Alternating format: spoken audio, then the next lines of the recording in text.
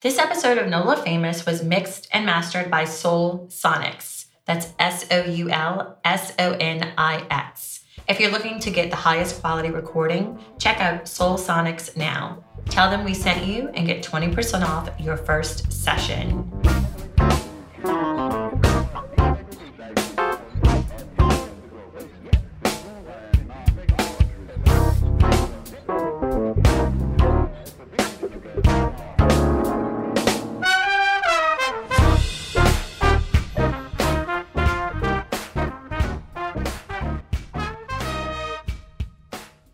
Live from Landing Zone Studios, this is NOLA Famous. I'm your host, Tatum Gardner. And I guess if I had to name this episode today, it would be a little touch of like a Hollywood South, because I feel like we have some amazing, talented film people in here today. I'd like to introduce Michael Murphy. He is the writer and director of Up From the Streets. It's debuting at the film festival October 19th at the Orpheum Theater. Welcome. Yeah, thank you so much for being here. We also have Celista Everly. She is the producer of the film. Welcome. Thank you. Thank you for being here. And we have Fallon Young, who is the executive director of the New Orleans Film Society. Thanks for having me. No, thank y'all for being here. So y'all contacted me separately and said, hey, I think that this would be a great episode. And I was like, it sounds like y'all need to come in together because you have the film and you're the director of the Film Society. So you guys have never actually met in person, but just through email. Right? First time. Yeah, that's great. Yeah, so welcome everybody. Thank you for being here. So Fallon, let's start with you. Tell us a little bit. This is the 30th annual film festival, right? Yes, it is. It's our big 30th anniversary, and the festival has grown by leaps and bounds over the past few years. So the festival is now featuring about 240 films over 8 days. We look at around 6,500 submissions each year to craft the lineup for the festival. And something special about our festival is that 90% of the lineup comes from submissions from filmmakers. And the reason this is important is because some film festivals accept submission fees from filmmakers and aren't transparent about the number of films they program from their submissions process, i.e. they go out to other festivals, see what's playing well on the festival circuit, and program those films while still accepting submissions revenues from filmmakers. So when submissions grew for us, when we became Oscar qualifying in 3 shorts categories, the organization started to point itself really back at independent filmmakers and their professional development. And so you'll find that the New Orleans Film Festival has a lot of hospitality, a lot of networking opportunity, a lot of professional development programs that are geared back at filmmakers whose revenues from submissions really help drive the festival. Right, okay. Tell us a little bit about the submissions process. So you said 6,500 people are narrowed down to how many? Narrowed down to about 240 selections. Wow, well, I think that's a testament then to how amazing your movie is, Michael, right? Well, it's an honor to be, accepted, and it's great. And, I had my fingers crossed. Up until I really knew, I had these anxiety issues because this film took us 5 years to make. Okay. And it was, basically our tribute to New Orleans, my hometown, and this amazing city, and the amazing music we have here. Right. So it's kind of like an evolution of New Orleans music. I guess it would be one of my questions that I had as I was researching everything is to take 300 years of our music scene and then compile it into 2 hours. How did you decide what went in, Well, my working style kind of drives Celista crazy. I have a tendency to come up with a concept for a film or a project, and then it just sits in my head and it percolates, and she'll walk around the house and say, would you get it out of your head? Because I can't help you unless you write it down. Right. And after about 6 months of her getting on my case, which for 28 years, we've got it worked out, I finally said, okay. So she gave me all these different transcriptions over, 20 years of interviewing musicians.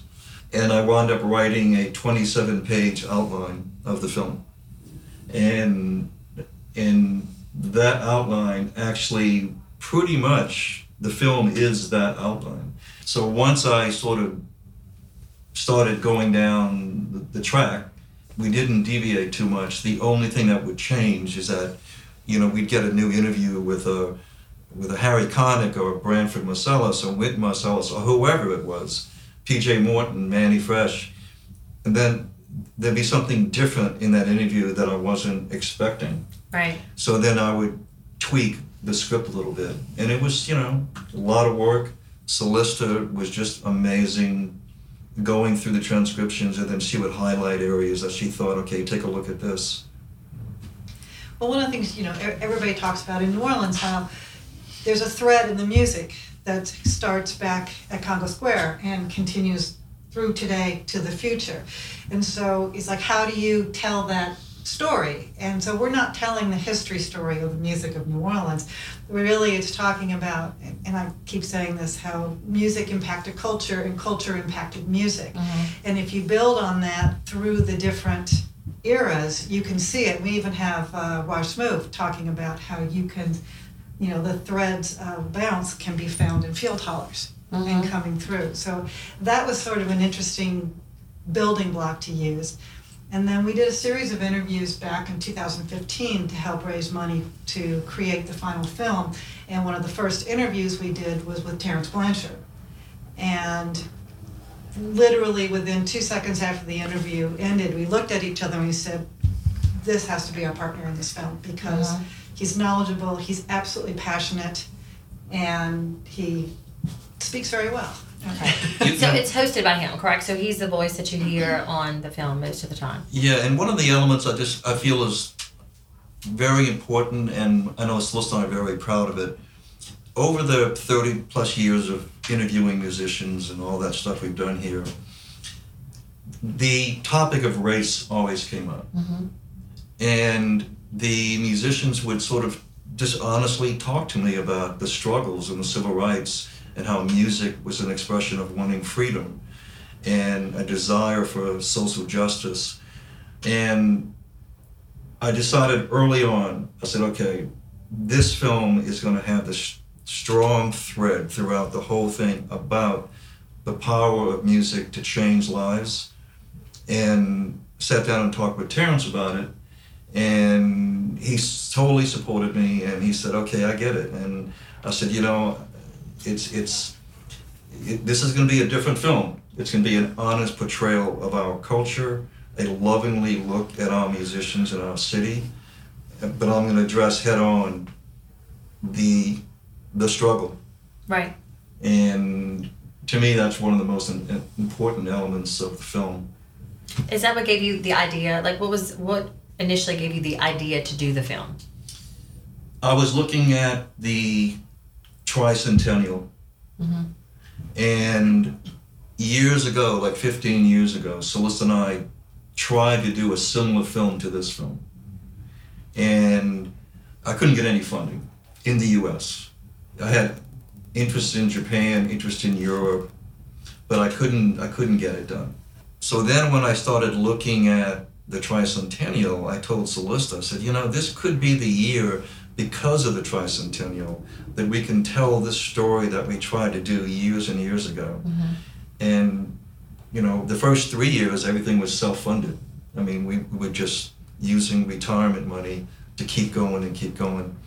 And then we finally got a, distributor in London to do it. But I kind of knew that this was going to be probably one of the only films that was going to not only cover the 300 years of our city, but be able to include a broad, deep list of musicians that had already passed, and as this year showed, we lost.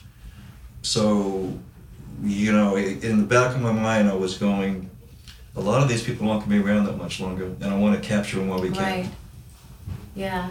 And not only the local musicians or people who are actually from here, like the Harry Connicks, but it was important for you to get a few interviews with national musicians too. Like, what do you feel like it was important for them to contribute to the film? Well, I was really selective about that. Yeah. And a lot of that came from the fact that when I started doing the Jazz Fest back in the late 80s, it was always an immediate knee-jerk reaction. Oh, jazz doesn't sell. The music of New Orleans, it's almost like a museum piece. It's not relevant anymore. All of this. And so during those 3 decades, I was always asked, and I totally understood why, I was always asked to get a couple of A-list, well-known.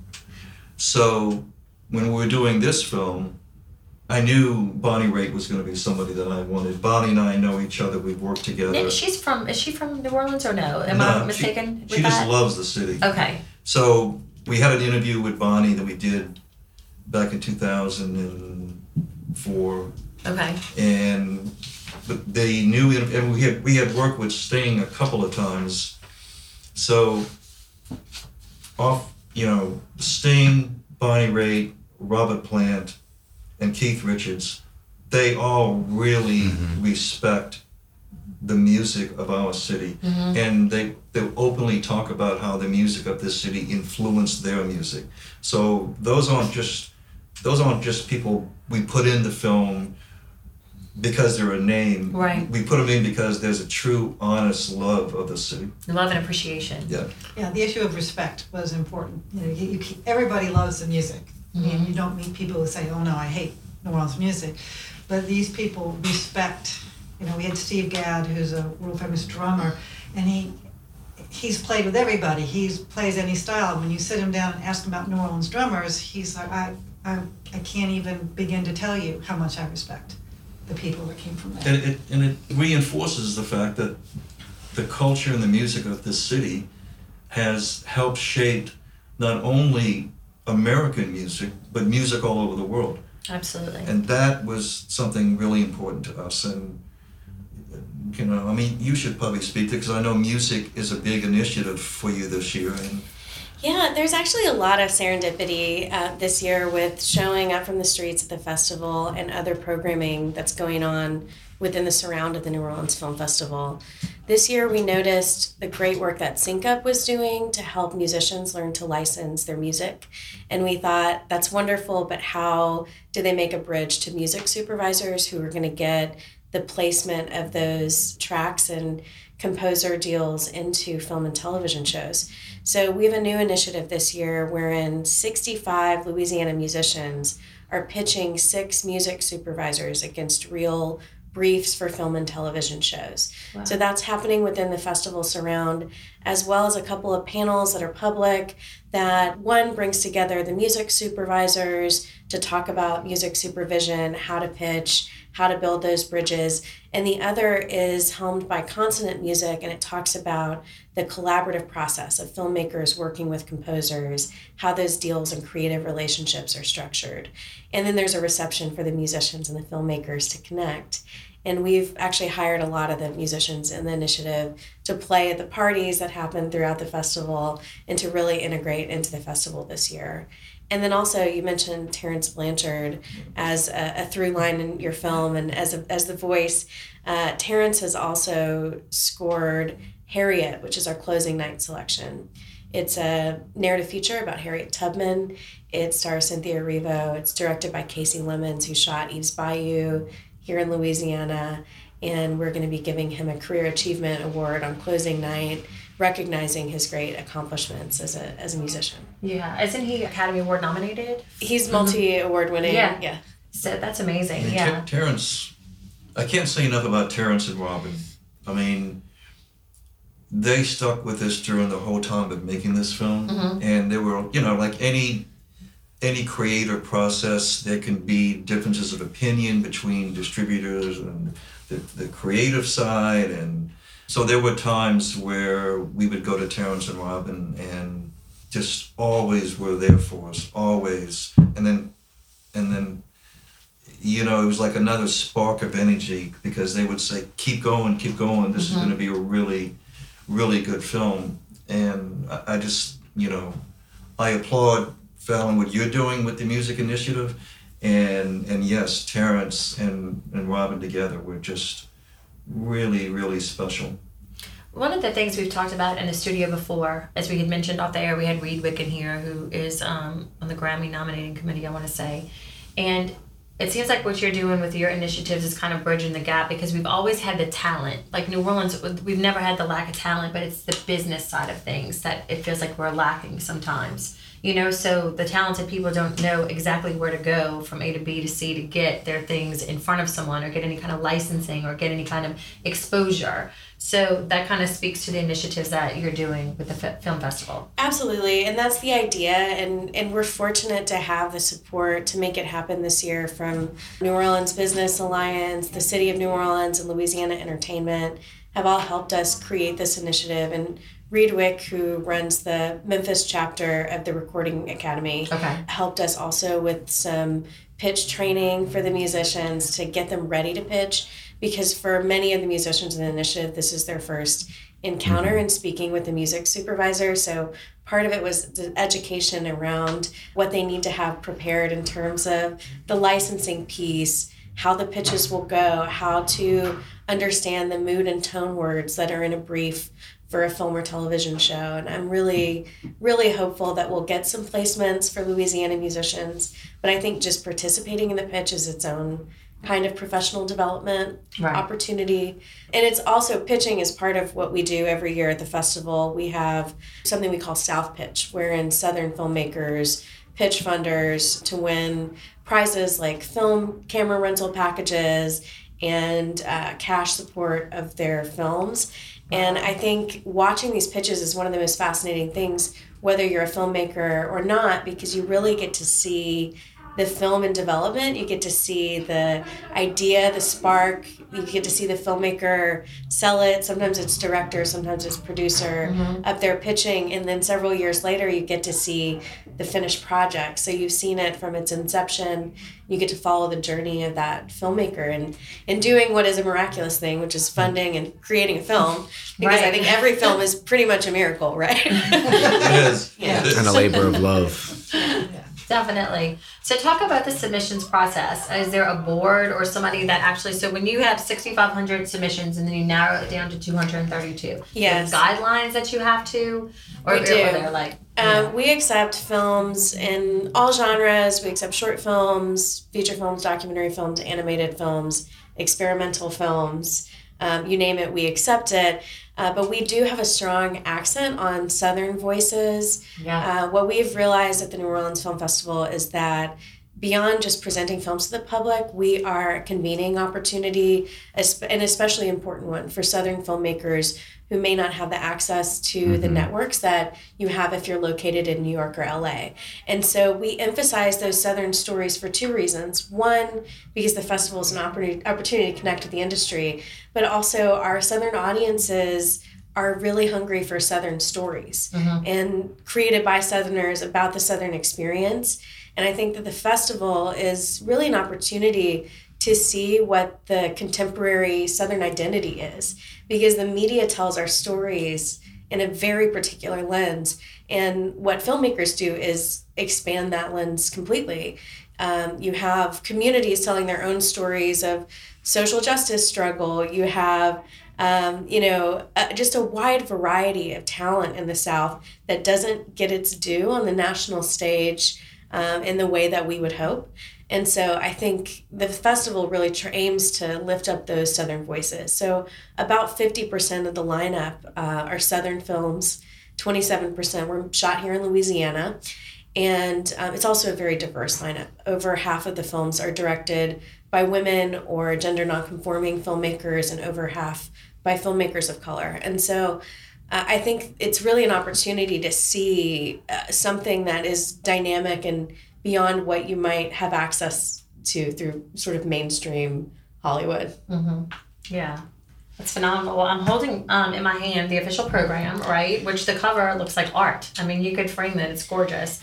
So tell us, the film festival is actually from October 16th to 23rd, and it's in different venues across the city, right? Yes. So let's talk about it. It's at various locations. It's at the CAC, the New Orleans Advocate, the Orpheum, the Broad, and the Britannia Theaters. Yes. So, New Orleans is really interesting because there aren't very many cinemas anymore. If you've noted that Canal Place recently closed down, there are really only 5 full-time operating movie screens in the city of New Orleans. One is a single screen theater, the Britannia. The other 4 are relatively small houses at the Broad Theater in Mid-City. So an interesting thing for the film festival, a challenging thing, is that we need to build cinemas to make the festival happen. So the Contemporary Arts Center becomes our festival hub, and we build the Ranch Theater, which is a 300-seat theater in one side of the warehouse. We retrofit the Black Box at the CAC to be the Tubi Theater. We bring in DCP projection, bigger screens, better seats, all of that stuff. And then at the Advocate, 2 blocks away, we build another 180-seat theater. So it becomes a walkable campus. So if you go to other film festivals, usually there's a theater district or somewhere that becomes the walkable campus, but we don't have that in an accessible way in New Orleans. So it's an interesting challenge. So we program at the Broad, the Britannia, the Contemporary Arts Center, the Advocate, and the Orpheum, which is normally a music venue, but does have a wonderful DCP projector and a big screen, becomes opening night and a few select special screenings like Up From the Streets. Okay. Yeah. Which is October 19th, right? How do you decide what goes where, what movies go where? Yeah. How do you schedule? It's a hard calculus. Sometimes it's about how many seats a distributor is willing to give us for a film. So, like, let's imagine that we get a spotlight film. They want a word of mouth screening, but they don't want 500 people to see it. They want 200 people to see it. So it could be something like that where we have to put a bigger film in a smaller theater because of the whim of a distributor.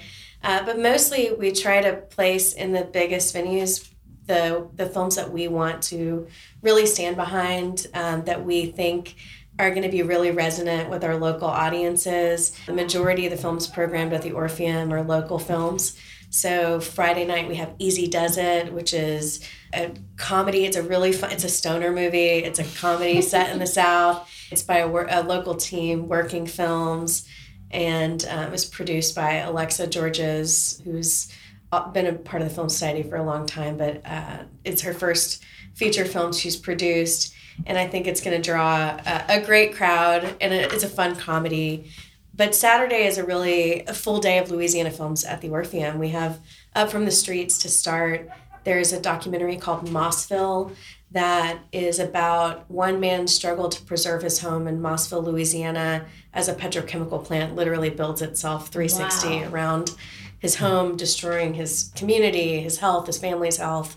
It's a beautiful film and a pressing issue.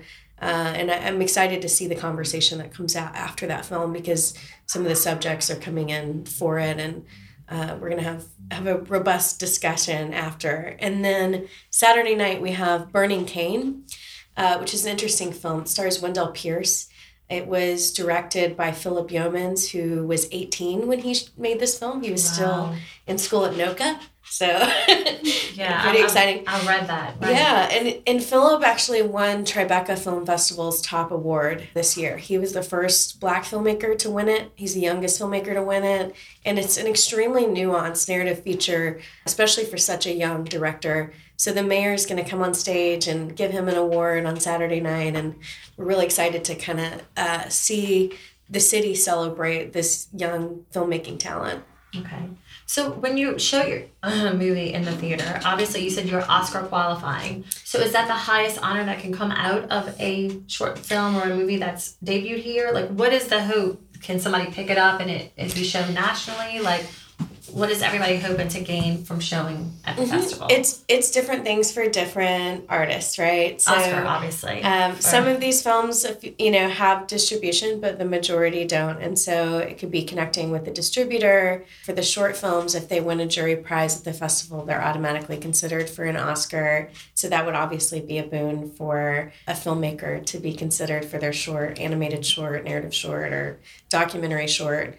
But some of these films also are looking to connect with community as much as they are looking for a distribution life, right. Especially the ones about pressing social issues. Sometimes for filmmakers, it's about reaching the right audiences and starting the right kind of dialogue.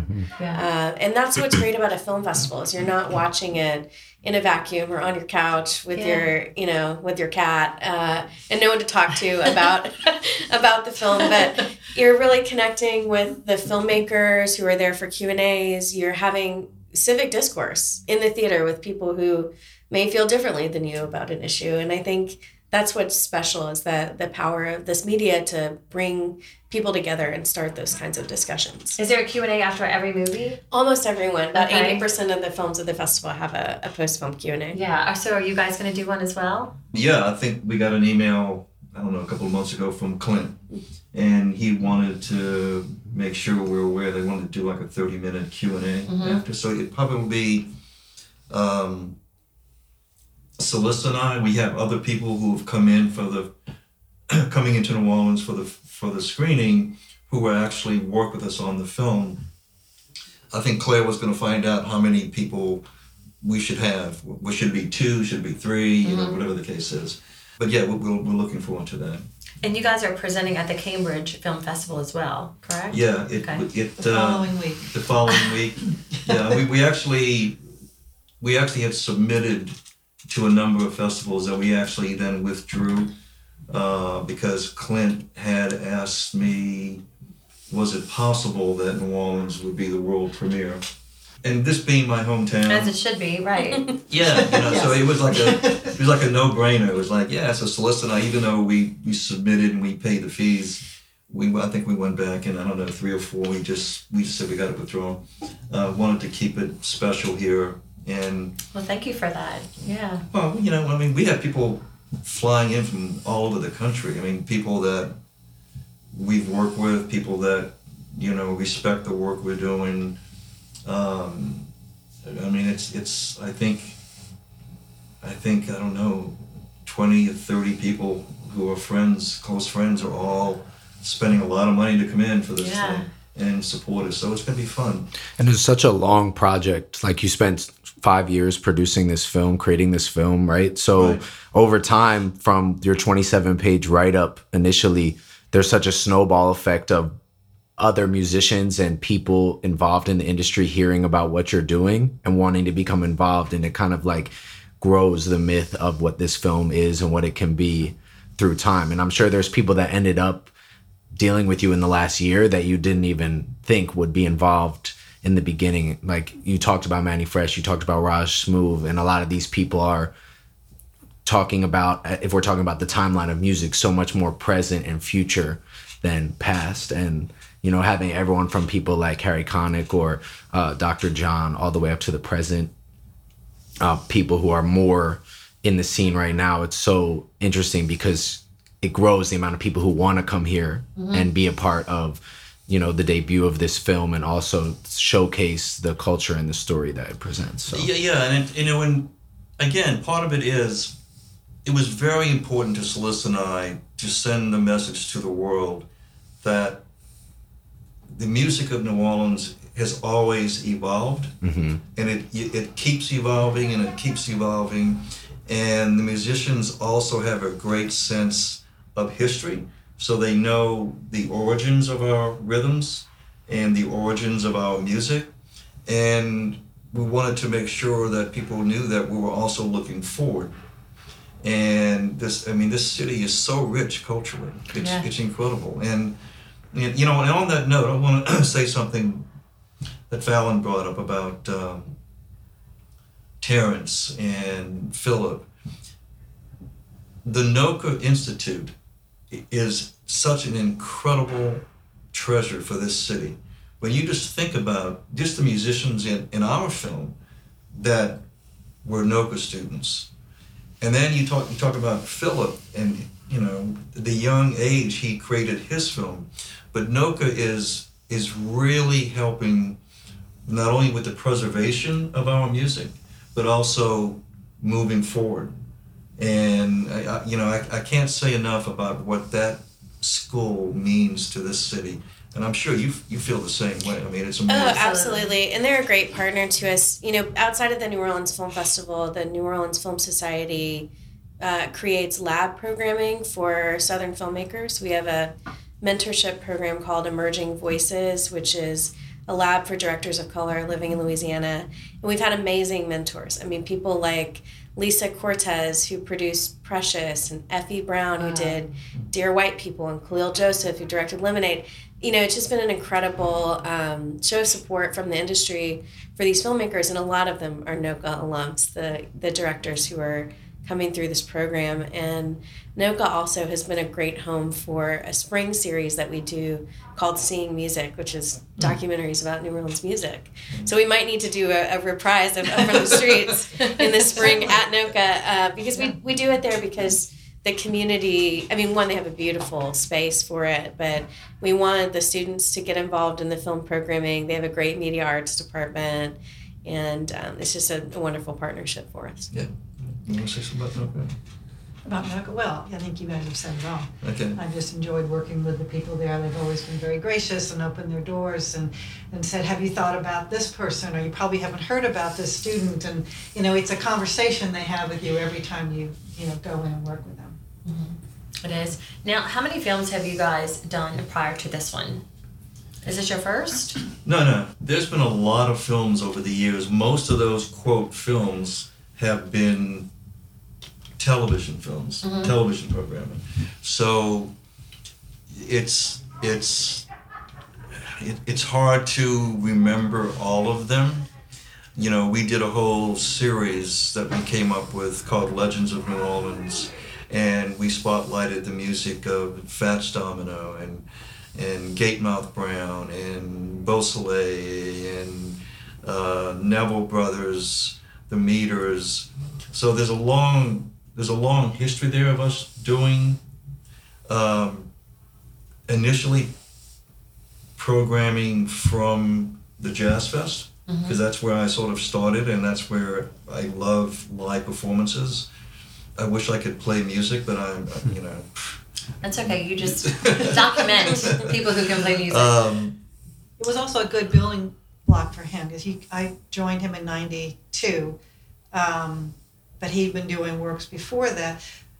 We were having this discussion earlier with someone else about how back in those days, if you weren't from New York or Los Angeles, and I moved down here from New York, this is not my hometown, if you weren't from those two places, you couldn't get a dime, you couldn't get anyone to look at your film, look at your resume. So what he did was do building blocks of, okay, how can I do what I love, which is creating films, and also make a living. Which is right.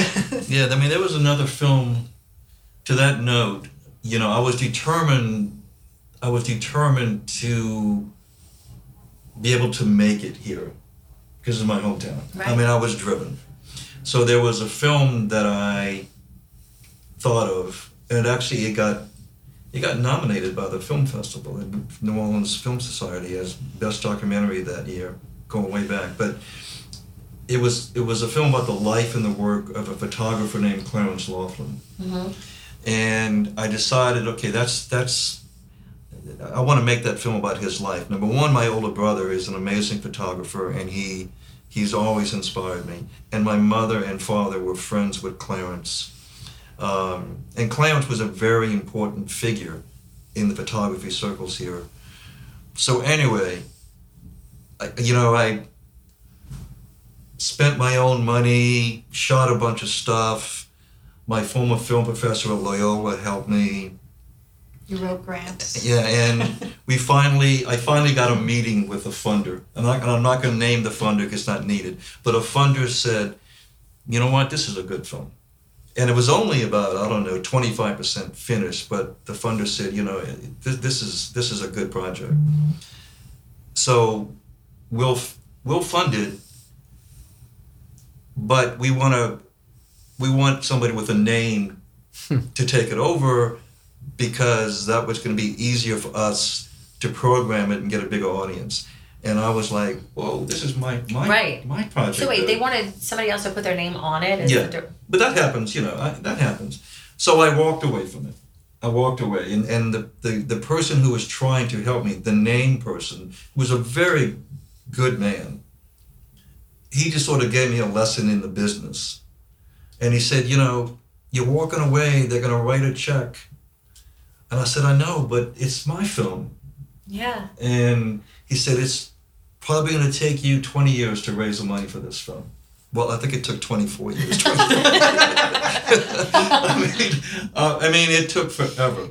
And we finally, and it's a good film. It is a good film. But lesson learned, maybe I should have said okay and my career would have had a different trajectory, but I didn't want to sacrifice that. Yeah, I just didn't, I just didn't. Well, I mean, that begs the question then, do you regret that? I mean, if you had to do it over again, would you do it differently? No, because... No. No, I don't regret it. I mean, I regret a lot of lean years. I was trying to raise a son and, we pay rent and stuff. But I was lucky.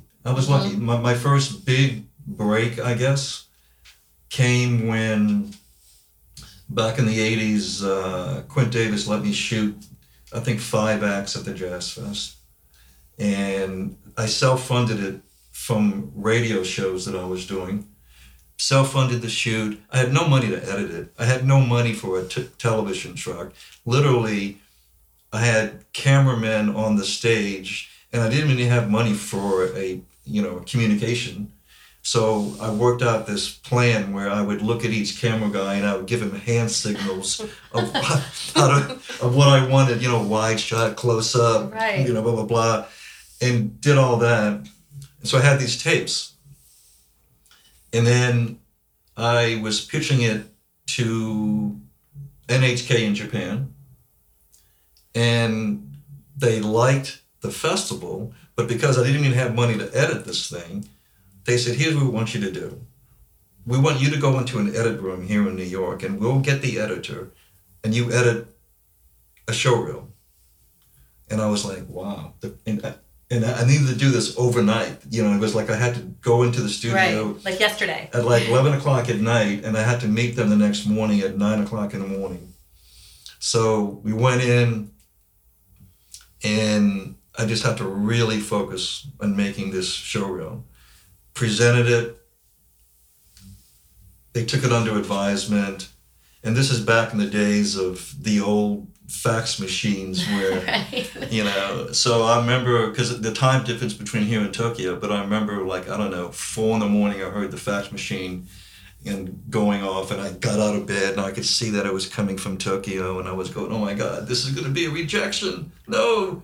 And then they said, well, would you be able to create, I think it was 6 hours, would you be able to create 6 hours of television programming for this dollar amount? And I went, whoa. You add extra zero there by accident? And that started it. And so it's always been, I don't know, I don't want to say rolling the dice, but I've always, as Solista, we worked together a long time, I've got a big vision, and I can sort of see where I want to go and the risk and this, and then once she knows where I want to go, she's great at putting together the pieces and keeping me on track. Right. And hearing stories like that just shows you how far the film industry has come in New Orleans. Mm-hmm. And with Hollywood South coming here and people getting more confidence, and Katrina derailed a lot. Loyola used to have a communications department which disappeared for a while, and then UNO came back and Loyola is back now. And then the film festival is sort of the stamp of approval. What you guys have done to nurture the confidence, not only the exposure, but the confidence of local filmmakers is intense. None of that existed, back in when he started. I moved down to New Orleans in 91 from a background of features, and it was like you had to relearn everything. You had to, how you talk to people outside of the city, in the city. Mm-hmm. And nowadays it feels, there's this wonderful freedom and access to things that just weren't here 20 years ago. Well, it's so interesting. Like, one of the main things I've been thinking about and speaking on that is like culture. Like, you've already said, Michael, how much historically New Orleans music threads through not just music from Louisiana, but America and even globally. Yeah. But now more than ever, culture is so accessible from anywhere because of the internet, because of Instagram, Facebook. Like we'll have videos of Second Line Sunday going viral globally, and people are seeing stepping and things they've never seen before. But people who are from here, it's like seeing the ice cream truck drive by. Right. And I think that accessibility has been great for the exposure. But what happens is so many other people not from New Orleans who don't have a genuine and true understanding of it and where it comes from and how it's grounded here can come in and take that. And when you have things like the film festival, especially spotlighting local people and stories, it really helps to nurture this like culture of true New Orleanian art and experience being brought up instead of people from LA and New York, etc.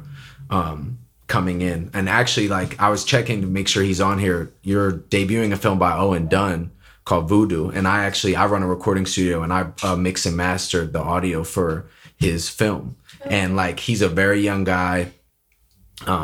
He is got a master's in film from Columbia and came back here, and he is incredibly talented. And seeing his excitement about his film being debuted and someone as young as him in his mid-20s, it's so amazing to see that, because I know that there are people from other cities who want in, and it's so nice that this culture is being really uplifted and held down by, you know, the staples like you guys who are hosting something so important. And I think that that's a big theme that's going on, is not allowing it to be completely overtaken by people coming from outside, but making sure that local people and stories get a real chance to speak and give that genuine perspective. Totally. There's a sort of academic term about that that's being used in the documentary world, especially, called extractive storytelling. And that's a practice that's been going on in the South for so long, in New Orleans and across the American South, because,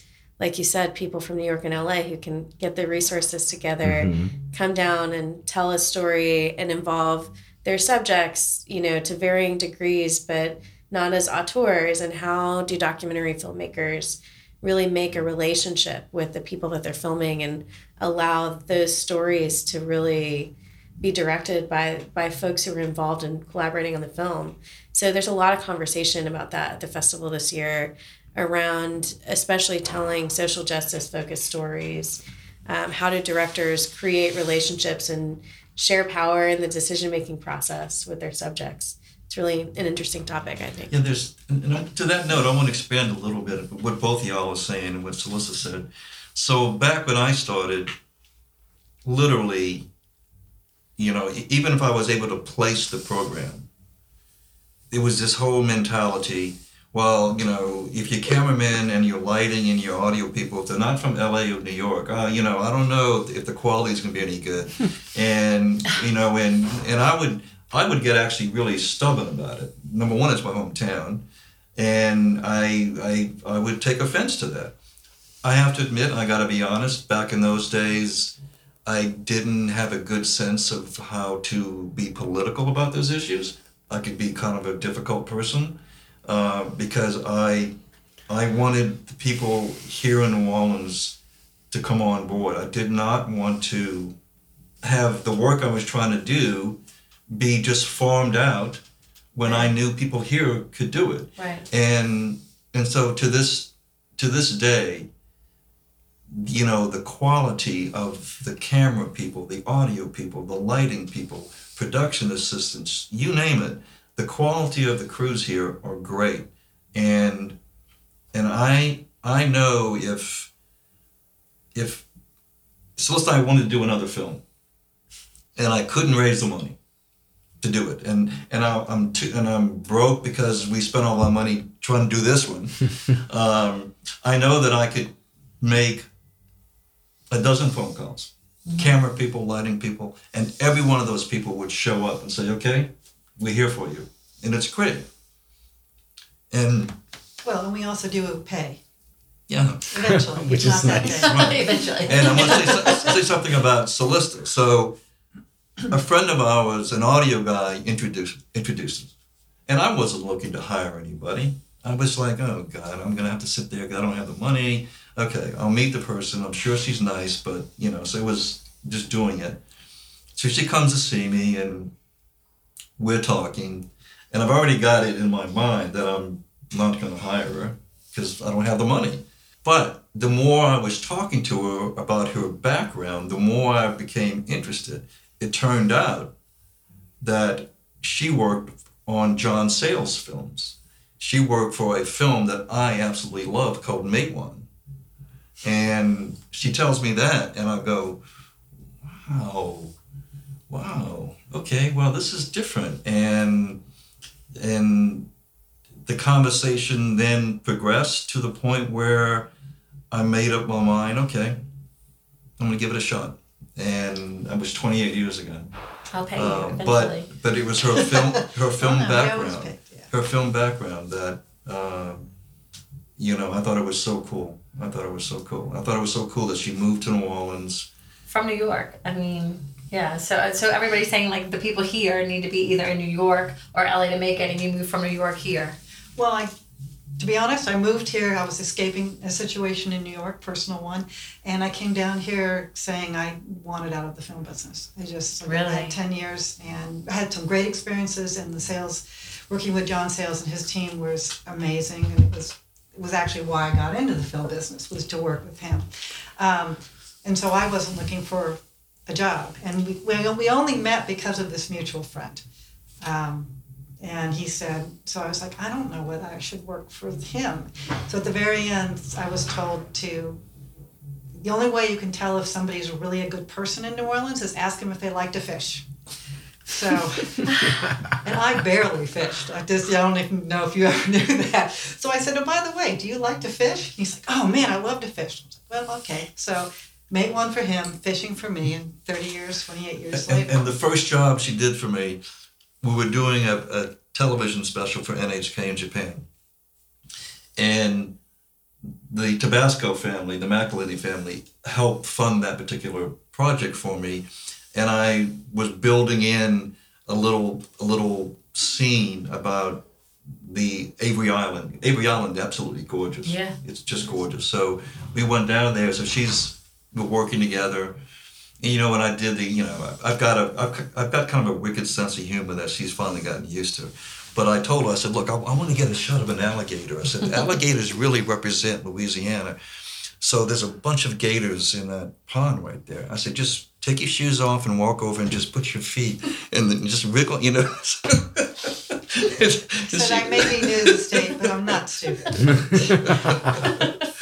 Anyway. Well, but I'd like to get back really quickly. Yeah. You said something that was tying into something I feel is important with our film, which is the aspect of storytelling. And as a documentary filmmakers, yes, we had a 27-page outline. Then we had about 10,000 pages of interview transcripts that we went through. Yeah. But this isn't our story to tell. We provided a framework of a story that we felt was important to tell, but it's really the people who agreed to take part, whether it's Dr. Michael White or Harry Connick Jr. or Branford Marsalis, Wynton Marsalis, Delphio, and Jason. All these people came in. P.J. Morton was great. Raj Smoove gave some insights that we hadn't really thought about before. Big Frida was absolutely amazing. So it really is, it's their stories that we pulled together to try and tell a larger story. And it's important for people to realize that because this is about the reflection, the story of the culture of New Orleans through the lens of music, but the people telling the story are the musicians. Mm-hmm. And we're just the conduits to help put it together in a 104-minute film. I'm really excited to see the number of culture bearers that are going to be on the red carpet for your film, because there's so much history in the film, and I think within the audience that wants to see it, the conversation is going to be wonderful, and I just look forward to seeing all of those faces in that theater who are actively shaping New Orleans culture. Thank you. Yeah, we are too. There's one note on that. So I was trying to decide, I had hit a certain point in the film where I figured the story wasn't fully told yet. And that was mainly because I did not know enough about bounce music that whole scene in New Orleans, rap, hip hop, the evolution of that. I mean, I'm 70 years old next year, and I came from R&B and blues and jazz and the rest of it. I didn't know enough about that. So I said, let's go to the Jazz Fest this year, and they were doing a big bounce tribute that year. And I was like, wow, I saw 30 to 40,000 people. Race didn't make a difference, age, young, old, all these people dancing and having a great time. Grandfathers, grandmothers, young kids. So I said, okay, we've got to build this in. And we got introductions to Manny Fresh and Raj and PJ Morton and Big Frida. And I gotta say, it opened my eyes so much to the importance of that music and also the lineage going all the way back to the brass bands and how it was part of the story. And consultants who have seen the film, there's always a couple of favorites that always stick out for them. One of them is something we've done with Katrina. Another one is we talk about the importance of family in New Orleans. Right. Race, but a lot of people go, wow, that section about bounce music and Big Frida and Roz, PJ talking about that, they learned so much about it. And that's what we sort of hope for too, because it's like, the story continues. It's great. So does that mean there's going to be a part 2? The story continues? In 24 years. I think we may let somebody else pick up the mantle and move it forward. I mean, if I'm going to be 75 when I finish the next one, I don't know, man. Fallon, do you get to watch all of the movies? I watch a lot of the festival after the festival because I'm running from venue to venue, making sure things are not on fire, making introductions to films, greeting industry guests, all of that good stuff. But I do watch a lot of the shorts leading up, like here and there, but we work really long hours. Yeah, I bet. Leading up to the film festival, it's 100% a labor of love. And so it's chaos now, right? And so how soon after the closing night of this year's festival will you start planning next year's festival? Pretty immediately. We open the submissions process in December for the next year, and fundraising to make the festival happen is a year-round effort. So after that festival, that clock resets, and you got to get all that money to make it happen again. So 6,500 submissions this year. How many do you think it will go up by next year? And like, how many more do you have this year than last year? I think last year it's gone up several hundred every year. I mean, and as particularly a sharp rise after becoming Oscar qualifying in the shorts category 6 years ago. So I think we may be looking to cap it at some point, just because it's a real lift on the programming team. But they do an amazing job. We have an artistic director who watches everything, and his programming team. The process is rigorous. Each film is watched all the way through by 3 different people who score it, talk about it. The thoughtfulness in this process is something that you don't see at every festival, but the programming team really takes seriously how hard filmmakers work on their films, and I think really wants to look at and consider each film very deeply. So I think there may be a cap in our future. I'm not sure quite when, but I do think we could easily be 1,000 more films next year in growth. So it's something to think about. But we couldn't. I have to say we couldn't do it without our community. We have about 100 volunteer screeners from New Orleans who also help us watch in the early rounds and just give us feedback on what their impressions and the watchability of these films are. And I think that diverse group of volunteer screeners also keeps the festival really honest about what's resonant with our local audiences, and that's important to us too. So that's amazing. So, and if somebody wants to attend any of the screenings, how do they get tickets? They can go on neworleansfilmsociety.org and purchase a pass, which some of the passes will get you into different parties, and we throw amazing parties. And they can register for tickets or buy individual tickets to a film. But one thing that's important to us is that anyone can access this festival. So we do a lot to make sure the community can access programming. There are about 18 free screenings at the New Orleans Film Festival, thanks to some support from the Hellas Foundation. And all the virtual reality programs from Thursday to Tuesday are free. You can stop by the hub and put on a VR headset and have an incredible experience. We have a micro cinema in the CAC hub that is also free, of experimental films on loop throughout the festival. So there's lots of ways to experience this, even if you don't have 2 dimes to rub together.